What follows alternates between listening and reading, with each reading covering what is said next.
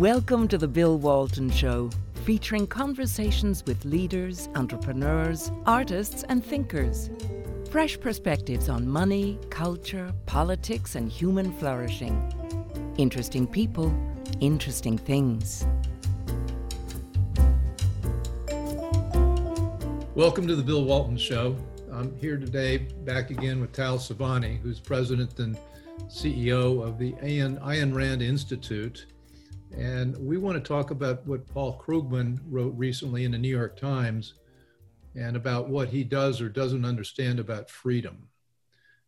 Krugman recently wrote, when libertarianism goes bad, liberty doesn't mean the freedom to infect other people with COVID-19.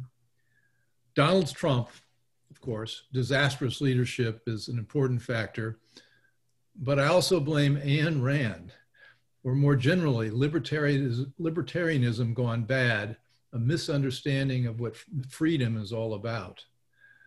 This was Paul Krugman in the New York Times, October 22nd. So this invited the questions. I think Krugman's wrong about everything, and I know Tal Tsfany can help me show him the error of his ways. Tal, welcome.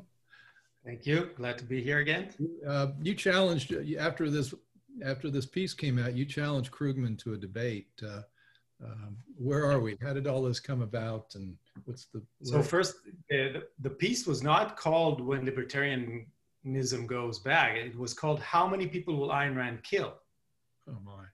So, so that is first. Secondly, he didn't bother to read what Ayn Rand said about pandemics and what is the role of government in a situation of an epidemic or a pandemic.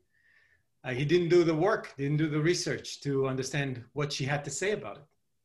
And so we called him up on it. And just to give you an idea of how corrupt this journalism type is, she said the opposite. She said that if you really understand what individual rights mean, then you understand that if somebody's could infect you, then it's the role of the government to intervene, but in a way, in a reactive way, to quarantine people that are testing positive.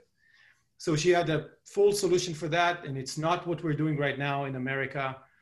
But I think most telling... What was her solution? Yeah. What was her solution? I'm dying to hear what a better solution than what we're implementing right now. Well, she starts from the principle. The principle is, what are individual rights? You don't get to threaten my life, to diminish my life, to stop me from exercising my human capacity to think, to reason, to act, to keep my property, and so on. That is the principle. If you carry a disease that infects my life, and there is a question which is very complicated, and we need to deal with that in the realm of law, is what is the threshold? Because if I had the flu 3-4 years ago, and or somebody came into an airplane with a red nose, I was not, oh my God, it's going to kill me, right? Because flu does kill people. So there's some kind of a threshold that we have to decide on as a society of what constitutes a risk. But let's say that COVID is a risk for some people. We're reading stats that if you're older than 70, 80 years old, it can go up to 10, 14% of mortality rate. That's significant. You don't want to sit next to someone who has 15% chance of killing you. So you're threatening my life. So we delegate the protection of your life to a monopoly of force called government. And they need, when it's proven that somebody actually is threatening my life, to then stop them from doing it.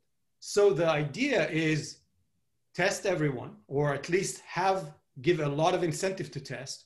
And if you turn out positive, quarantine, because otherwise you're threatening people's lives. So I'm all for quarantine or tracing and then quarantine people who test positive and are a risk. But if you're not, who is the government to tell you where to go and what to do if you're not risking? So this whole misunderstanding of, no, the standard is my life, and the government has to prove that I'm a risk to somebody else to limit any of my actions. So they cannot they're not in her world. The government has no say in if to open or close my business. It's none of their business, Well, unless I am actively risking someone's lives. And there are many things we have to deal with that. It's a very complicated philosophical issue. But what he says, I just want to give you, well, first he didn't read what she had to say about it. He assumed, right, because he doesn't know her or understands her, in my mind, a level of genius. Secondly, he said in one of the remarks, somebody told him, but this, she doesn't say that. She says the opposite. And then he replies, it doesn't matter what she said. It's matter what people think she said. And if you asked me once, if you remember, about subjectivism, this is subjectivism for you. It doesn't matter what happens in reality. It matters what I think or what other people think is the reality. Well, let me jump ahead to a little sneak preview of us talking about objectivism versus subjectivism. I mean, that I guess subjectivism is the view that truth resides only in the mind. Yes, it's coming from the mind and it's projected into reality. Yes. And this leads to moral relativism. Yes. And this leads to, well, your behavior, you can be of any, you set your own standards for moral right and wrong. It's a little bit more nuanced. If you look at the subjective philosophers, they say, no, but we have to have moral codes. So where do they come from?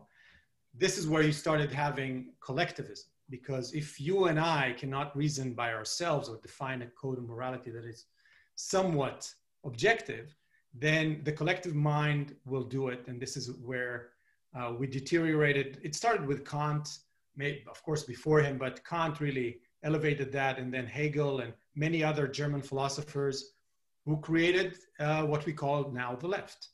And every communism, fascism, Nazism, if you think about it, all socialism, are all forms of, if you and I cannot reason and not be independent in our understanding of morality and how to derive a moral code from reality, then we revert back to what everybody else thinks, or maybe when we can't know what everybody else thinks or what the majority thinks, then we have a ruler who will tell us what the majority thinks. Well, yeah, and a majority thinking something does not make it true. It just makes it what the majority thinks. I mean, most of us, not most of us, but many of us, me, read Ayn Rand as when I was younger, and Fountainhead, Atlas Shrugged. Atlas Shrugged's a long haul to get through, but it's still a pretty good book.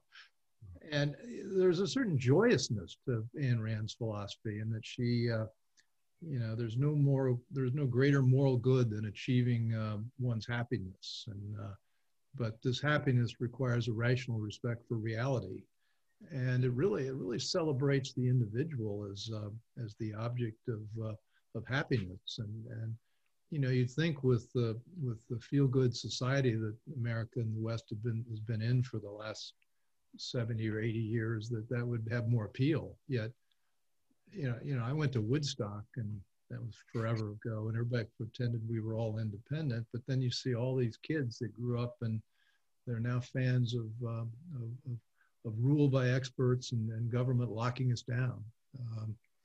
Talk about the joy you find in Ayn Rand's philosophy. My life before Ayn Rand and after discovering Ayn Rand, pretty late in my life, I was turning 40. It was 10 years ago that I first picked up Atlas Shrugged and then read The Fountainhead. I would say it was elevated to levels I couldn't think are possible, because she gave me a model of what it means to live a human life, a prosperous life, a happy life. She defines everything so clearly. She says something like, happiness is that state of consciousness which proceeds from the achievement of one's values. And then she breaks it down as like why we as human beings have to go through the action of pursuing values in order to derive happiness. This is who we are. This is our faculty. See, I think for me, she's the happiness philosopher. If people really understand what she means, and she regards you as the individual, as the sovereign, the independent mind who has the capacity and the moral duty, if you will, to go and pursue your happiness in many domains, in the domains of creative productivity, which is what we do with the power of a conceptual mind. Look at you, everything around you was created by someone. It was an idea, an integration of reality, then put into practice the microphone, your screen, the pictures behind you. It's all products of the human mind doing what the human mind does. So productive and capacity. And then, of course, relationships, romantic relationships. He was the most romantic person ever.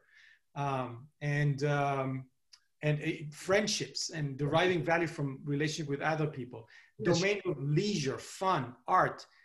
People don't know about this unbelievable breakthrough in the world of aesthetics that she wrote called The Romantic Manifesto, where she explained what is good art and what is bad art. What is art for? So the scope of what Rand offers you is unknown. And hopefully the time between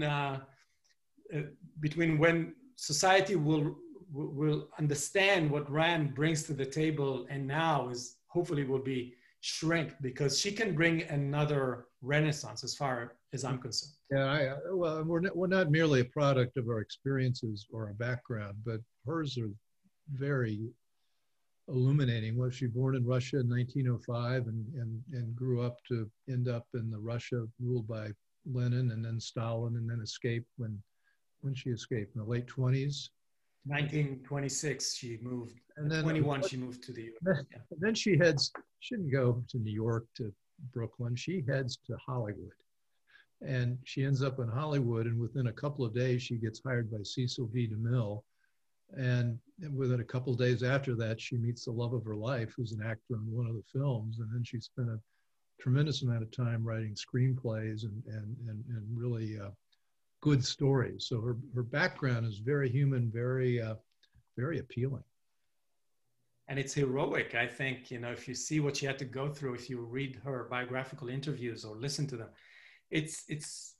she was starving, literally starving, eating what she could afford, but not giving up and working 12, 14, 16 hours of a day writing, getting her English to be the best it could be. And you see her accent remained very heavy until, she never improved it, but her vocabulary, it's very hard to find other authors with that level of expression. And she was so hardworking, and if you look at what she was able to achieve in one lifetime, it's... Well, did she write about or talk about what Lenin did to Russia, which is what we're seeing today, which is where you stop treating people as individuals and individual souls with rights accruing to them versus groups and classes. I mean, one of the first things Lenin did was he demonized whole groups of people.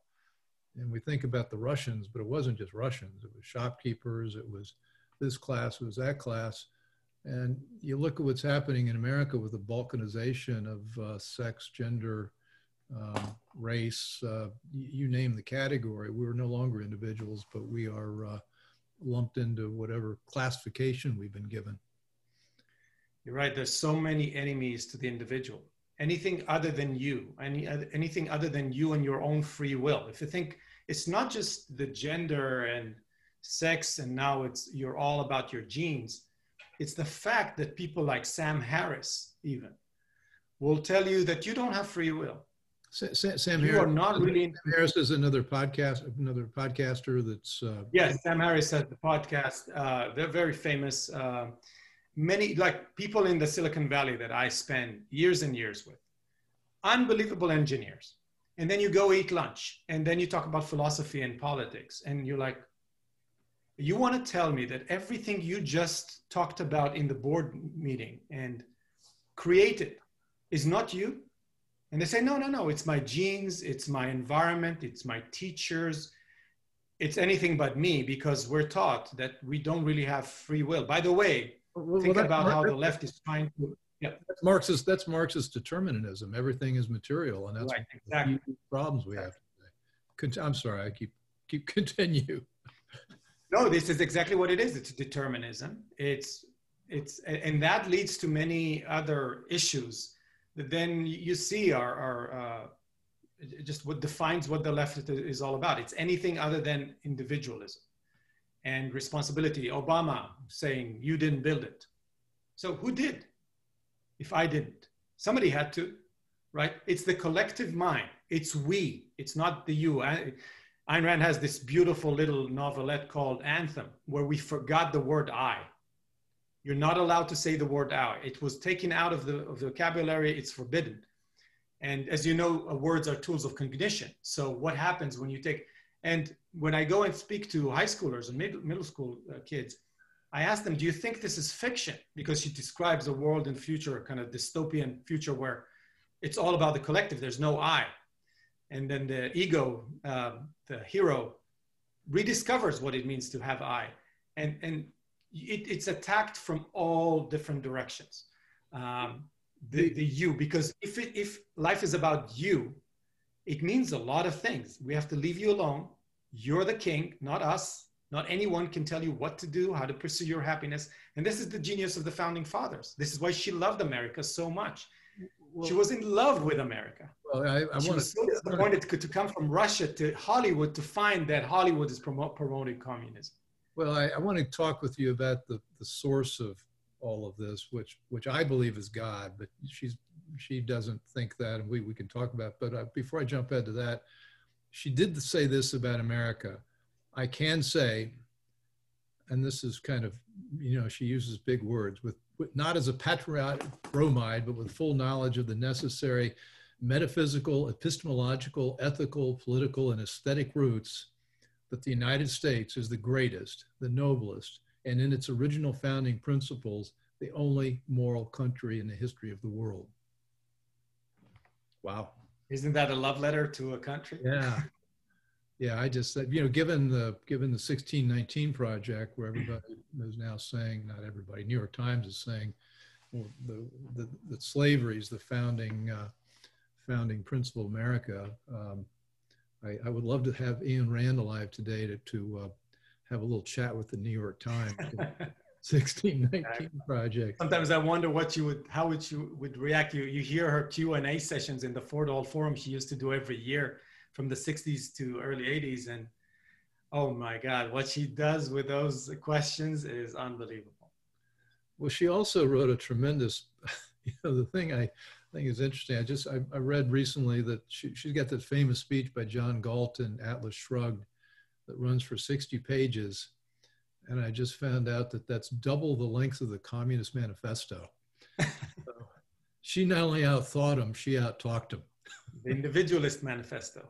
That's what it is. Yeah. So we need to talk about the role of God in all this, because she was fairly silent. She was an atheist, but she was silent in her novels and a lot of her writings about God. And I believe that we do have a creator, but he turned around and gave man the dominion. And so it makes us a first mover in that sense. Mm-hmm. And that we don't create, but we do make. And what we do with all of our attributes has been wonderful. We've got 6 minutes left. We can discuss the existence of God. Let me say this in a positive way. She was just a proponent of the individual and our ability to reason. And we talked about subjectivism. She thinks this is one permutation of philosophy. The other one is what she called intrinsicism. By that, she means the truth is not with you. It's in reality. And you have to discover it. It needs to be revealed to you. And she says, no, that's wrong as well. We need to be scientists all the way. Nothing is given. You have the human consciousness and reality. And there is a method for the human consciousness to know reality. And that's the scientific method. You observe, you use your senses, your percepts, and then your concepts. And as long as you're grounded in reality, that's the breakthroughs that I think she did in ethics. She said, if you understand how a human mind functions, and you see its efficacy in understanding it, we can derive morality from reality. We don't need 10 commandments. And we don't need to believe anything on faith. Faith is the enemy of reason. And this is why she derived a whole set of ideas and morals, if you will. She has, in a way, 7 virtues, because she explains each one's virtues to the function of the human mind and why you need to be productive, why you need to have honesty and integrity, because you cannot fake reality. right? It's just like throwing sand in your engine. So she offers between the intrinsic, what you call, and the subjective, what you call an objective morality. And I can tell you one thing, Bill, that when I was 6 years old, my grandmother asked me to put the yarmulke on in Israel. And she says, it's time for you to put the yarmulke because God is looking from above and you need to respect. And I went to my uncle's room. I remember I was shaking. And I said, God, if you're going to show up and prove to me that you exist, I will be the most religious person in the world because I'm serious about ideas. And I was always, I don't know why I am. But he chose not to show up. And my inclination as a kid, and I don't know why, just the way I am, I went back to my mother and said, I cannot believe in something that I have no proof to. Now, I understand that a lot of people, what we call the metaphysical level, cannot deal with the idea of like, so who created all of this? This is unbelievable. And so there's a separate question about the universe and a big questions, metaphysical questions about how did it come to be? Did it come to be? Is it eternal? Is it infinite or finite? If you put those things aside, again, what you need to remember about Rand, she is an advocate of reason. She wanted to call one of the ideas, not call it objectivism, but reasonism, but it doesn't sound good. So, but this is what she is. I think she's an advocate of reason. She is an Aristotelian, taking Aristotle to a whole new level in my mind. It's like what Einstein did to Newton, Ayn Rand is doing to Aristotle. And think what happened to humanity when we rediscovered Aristotle, brought back the age of reason, the scientific revolution, the political revolution of America, the industrial revolution of America. And that's all Aristotle. And it's not Plato, who is the one looking up to the sky and looking for revelations. So she is. He believed in the philosopher king to rule us.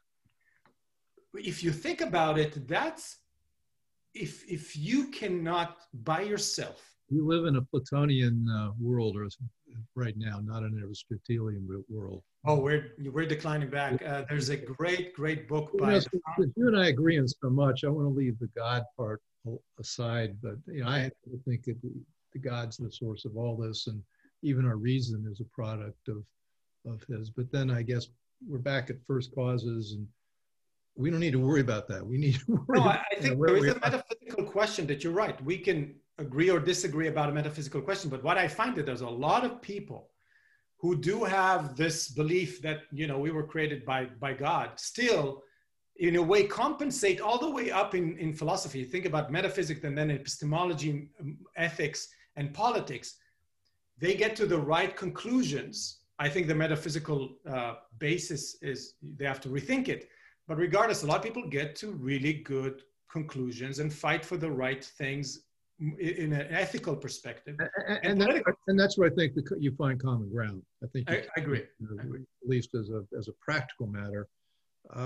And back to practical matter, we opened with this a bit, and Paul Krugman, I do want to get at this idea. She wrote on civil disobedience, and she said it may be justifiable in some cases when an individual disobeys a law in order to bring the issue to court as a test case. And she goes on and on. At what point with, say, masks or lockdowns or other ideas which are highly debatable, even though some people think they aren't, and there's strong science on at least, and I don't want to get into that particular debate, but at what point do we say, look, enough is enough, we need to engage in 1776 all over again? That's a great question. And I think one needs to understand the context of what we're dealing with. So when you find that the government is in a place where it's completely risking your life and diminishing your life, you have to think about what it will mean to revolt or to disobey. And we're not in an age where with muskets we can revolt against a king. So I think it can all be thought if you have a program, preferably a legitimate program, where you can find a way to, in a nonviolent way, try to push the government and its policies to a different direction. And I think a lot can be done before we talk about taking our guns and disobeying. We have to remember that the achievement of applying individual rights in a political context is a huge achievement. And it's not given. If you look at history, 99% of it is complete anarchy, right? And we need to be very, very careful. At one point, if somebody is endangering your life, you have to think really hard and get active. And a lot of people need to get active. We did everything we can to scream and shout and explain. And yet a lot of people, we put out a white paper of what will be an American response to the pandemic. If we had enough intellectuals, and by the way, if you think about how society has changed, it's not with guns. It's a political activism. It's intellectual activism that brings about to change. People don't remember, but 100, 150 years before America, we started having those new ideas about individualism that then manifested itself in a revolution. So first you have to be armed with great ideas, and then to be very, very smart and careful about the way you go about, because we gave the government the monopoly on force. They have nuclear bombs, they have F-16s and 15s and whatever they have right now. And you cannot fight with them, but you can change the minds of the people who govern the monopoly on force. Well, I think that's the way we need to go.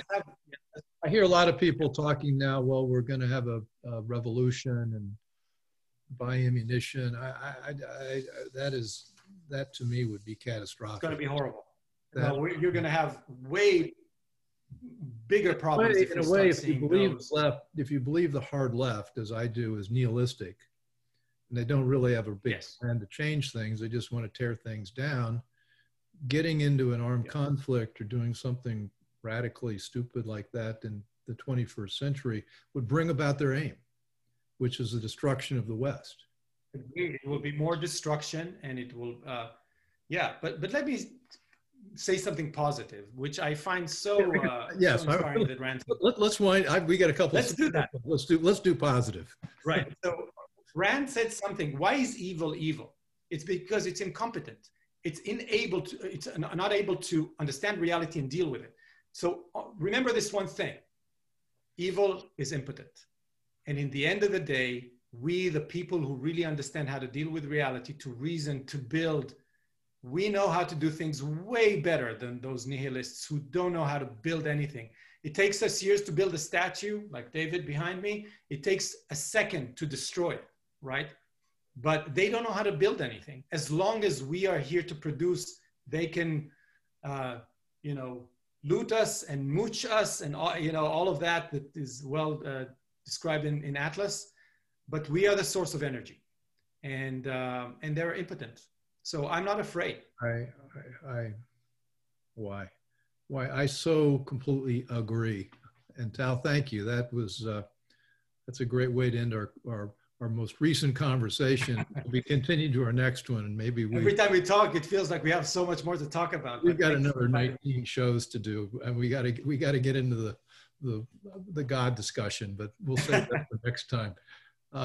So Tal Tsfany, President and CEO of the Ayn Rand Institute, highly recommend you get involved with them and take a look at their website and all the writings and seminars that they produce. They're performing a great service for freedom and the individual. And so thanks to you all for listening. We'd love to hear what you think. Let us know in Parler, Facebook, and Twitter, where you can find The Bill Walton Show. For previous episodes, you can find us on Apple Podcasts, Spotify, and YouTube, and of course at thebillwaltonshow.com. Thanks. Thanks for listening. Want more? Be sure to subscribe at thebillwaltonshow.com or on iTunes.